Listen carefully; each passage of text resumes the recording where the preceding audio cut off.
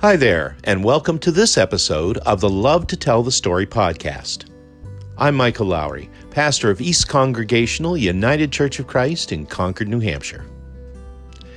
Well, as I'm speaking to you now, it's the third week of Advent, the season of waiting and watching for the joyous coming of Jesus Christ into the world. But even, and sometimes especially at Christmas, life can often seem enveloped in discouragement rather than joy. That's why it's such good news that Jesus himself reminds us to go and tell what you see. That's the message for today. It's part of our current Advent Christmas sermon series that we're calling Proclamations. And it's based on Isaiah chapter 35, verses 1 to 10, and Matthew 11, verses 2 to 10.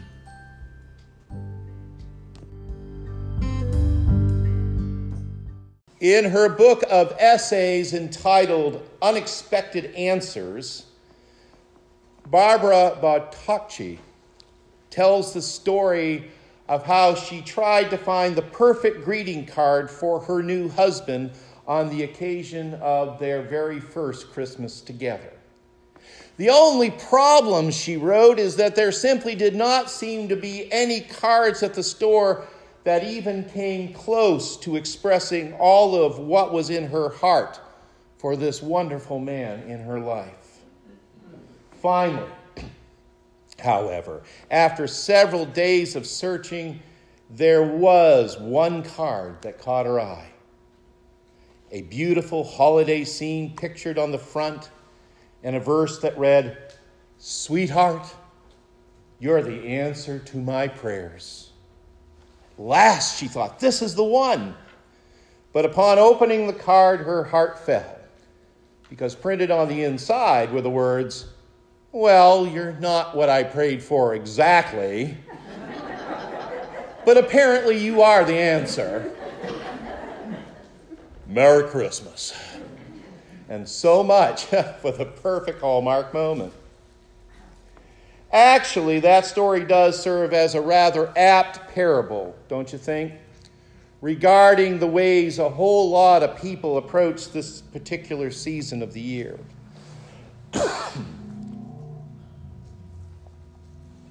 I mean, you can see it playing out all around us about now. People who are driving themselves to distraction, debt, and utter exhaustion, all in the effort to create what we might call the perfect Christmas. You know, immersing themselves in the total Norman Rockwell / Currier and Ives / Bing Crosby / Rudolph and Frosty kind of holiday that I dare say lingers both in our collective memory and in our imagination. And might I add, this is to say nothing of a shared effort, I think, to somehow compensate for all the, shall we say, difficulties we faced in 2020 and 2021. Only to have that supreme effort fall somewhat short of the mark and be left disappointed, maybe even disillusioned with the whole thing. For far too many of us, friends, the holiday season ends not with songs of Auld Lang Syne, but rather with the anguished promise that next year it's going to be different. And honestly, much the same thing can be said about the other things that we hope for in this holiday season. Things like peace on earth and goodwill amongst the people. Things like an end to violence and poverty. Things like families and friends who are united in harmony and with love. Even those of us who, as people of faith, understand that these are promises of God that will come to pass in due season. We can't help at times but be shaken by the sheer level of darkness and despair that has seemed to permeate the news these days, but also just has a way of just taking a hold of our hearts and lives and not letting go. Now, don't misunderstand me here. I don't wish to dwell in the negative, especially at Christmas time. And heaven truly knows that as the church, we are the people who seek to actively live out the reality of God's promises in the world. That's what it means when we say we're Advent people. But admittedly, it's also true that given the way the world goes, the whole effort ends up sometimes making us feel discouraged and more than a little bit tired. Sick and tired, really. And we're struggling with what Isaiah refers to in our text for this morning as weak hands and feeble knees. What we're talking about here, you see, is doubt. And not merely doubt in an intellectual sense, but doubt that is emotional. Doubt that's spiritual. Doubt that's born out of a sense of hopelessness and despair and can erupt in anger and bitterness. Doubt that can blind the eyes to what God is doing in the world.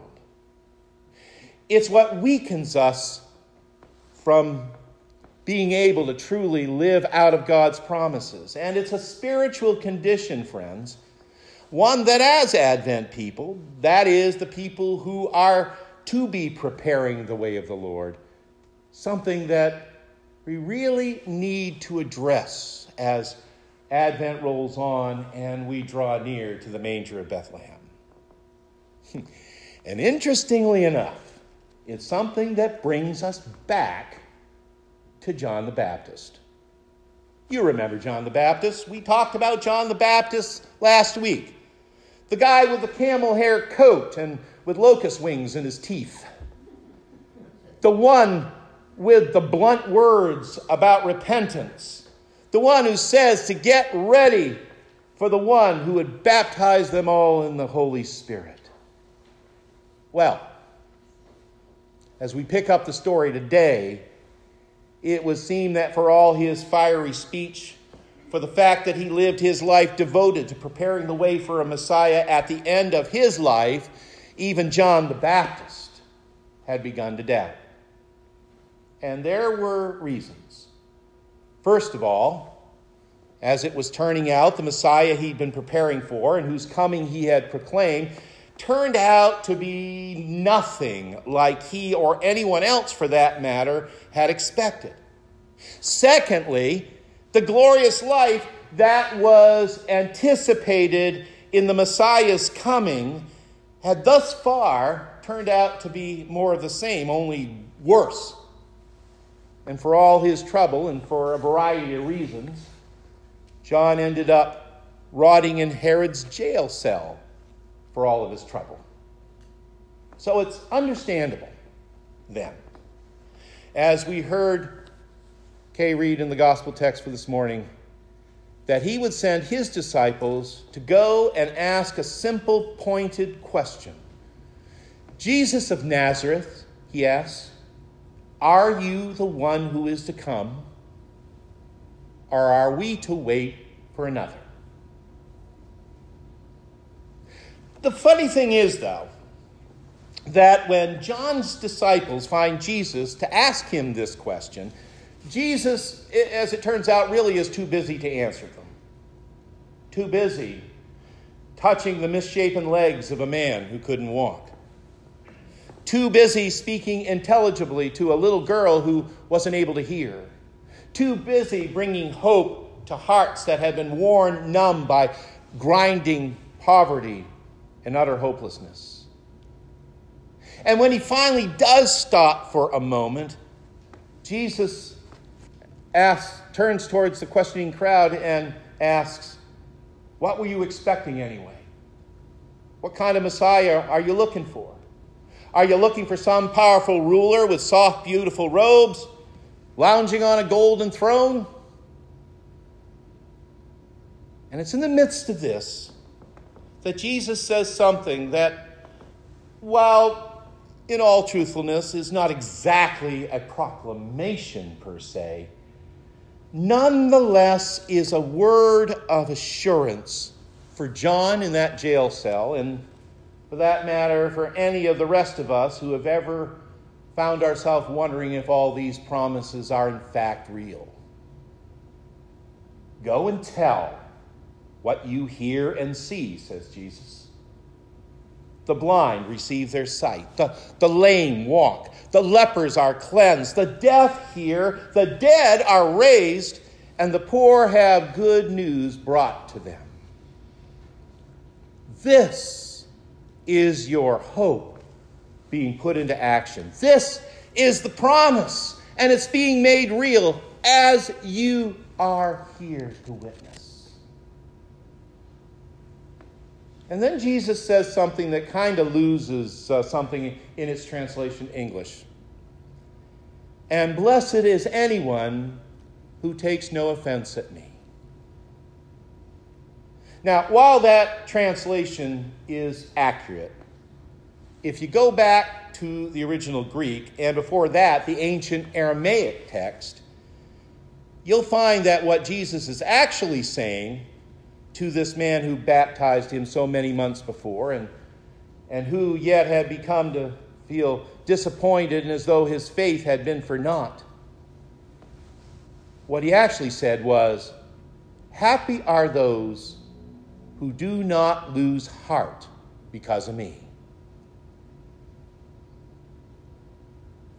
Now, as you ponder on that, think back for a moment to Isaiah in the passage that Kay read there. That wonderful vision of a barren desert wasteland that has become a flowering pasture with cool, clear water flowing in abundant supply. We're told in that passage that there's a highway through this desert, a holy way for God's people in which no traveler, not even fools, shall go astray. That's saying something. And it's on this very road that the people who were once in exile, the ransom of the Lord, shall return and come to Zion with singing, and that everlasting joy shall be upon their heads. For there will no longer be any danger nor threat of life. Yes, here the eyes of the blind shall be opened. The lame will jump for joy, and those who are without voices are going to sing out for all that they are worth. Well, this, dear friends, is who Jesus is. Our holy way is the life, death, and resurrection of Christ, who restores our wholeness and sets before us a clear pathway in the midst of our world's harsh and relentless desert wilderness.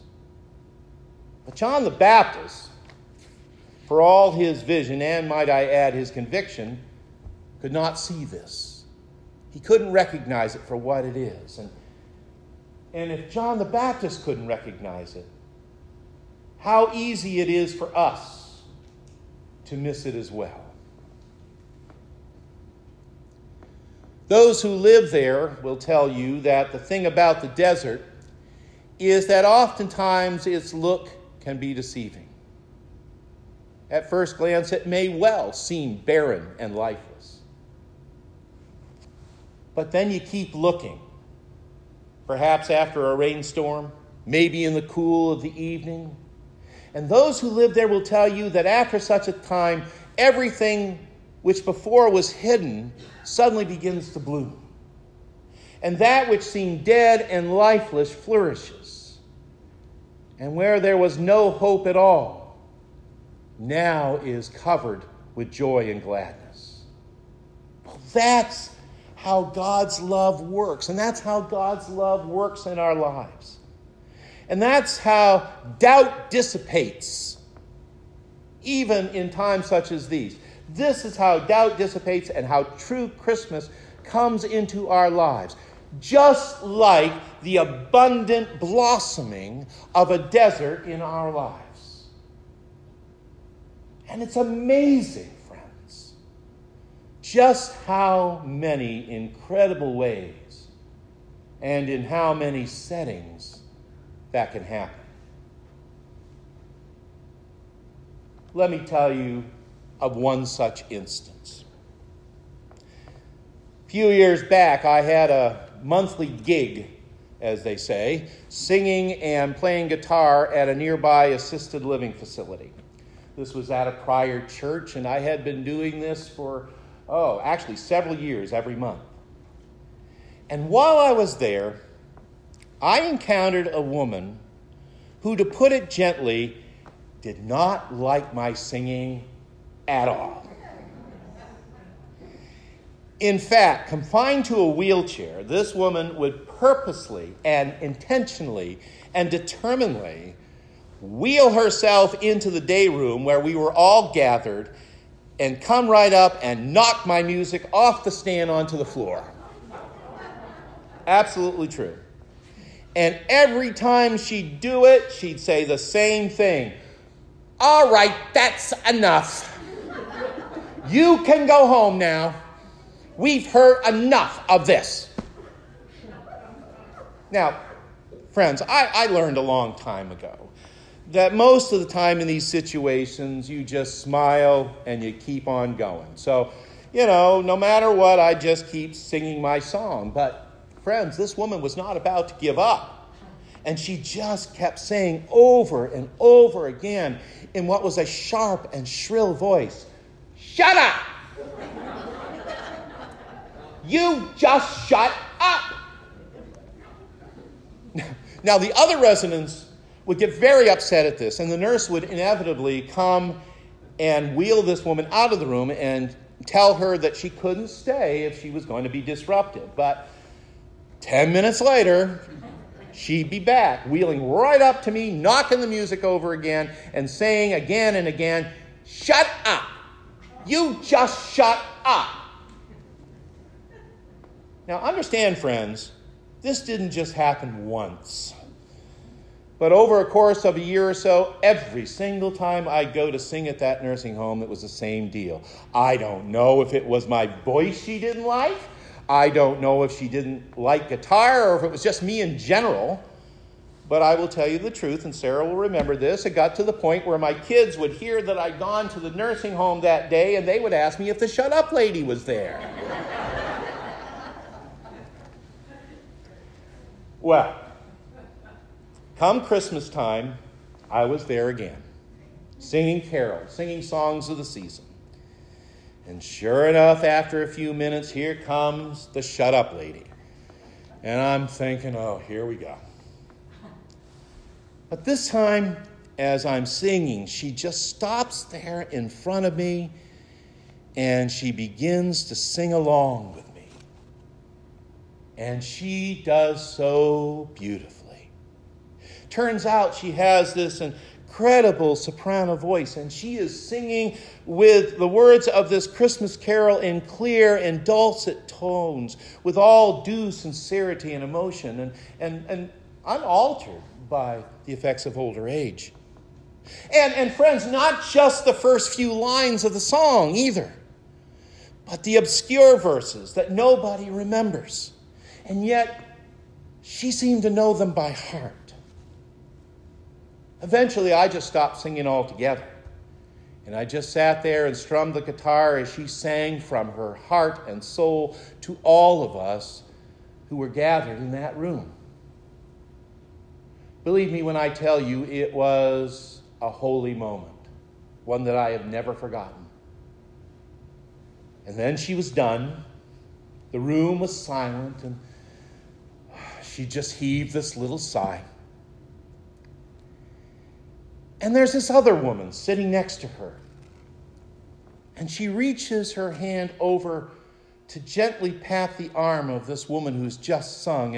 And she says in a way that only an elderly lady from Maine can say it, "That was beautiful, dear." And to this she replies, "Shut up!"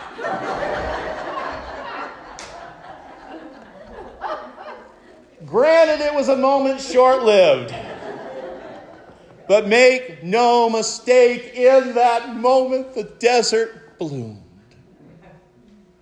I know it did. Because I remember to this very day what she sang to us. And it's since become my favorite verse of the song. And yea, beneath life's crushing load, whose forms are bending low, who toil along the climbing way with painful steps and slow. Look now, for glad and golden hours come swiftly on the wing. Oh, rest beside the weary road and hear the angels sing. To hear the angels sing. Even in the midst of seeming hopelessness, even being weighed down with life's greatest pain, its harshest indignities, this woman could still look for glad and golden hours and rest beside life's weary road. To hear the angels sing and know the peace that only the Lord can give. In that brief, powerful moment of singing, God had gotten through. The desert had gloriously bloomed. And Christmas, true Christmas, had come. Go and tell what you hear and what you see. That's what Jesus himself has proclaimed, and that is our calling, yours and mine. To go tell it on the mountain, over the hills and everywhere, that God comes in glory and with love. Even amidst the deep darkness of a midnight clear, the light of the world still comes, with angels bending near the earth to touch their harps of gold. So let us not lose heart, beloved. Even in times such as these, even in the midst of uncertainty, even in the midst of our own heart's struggles. But let us look with faithful and attentive hearts to see and hear what the Lord is doing even now. Because in doing so, we might just discover even more than we could possibly dream. Thanks be to God, who indeed brings us joy and gladness in Jesus our Emmanuel. Amen and amen.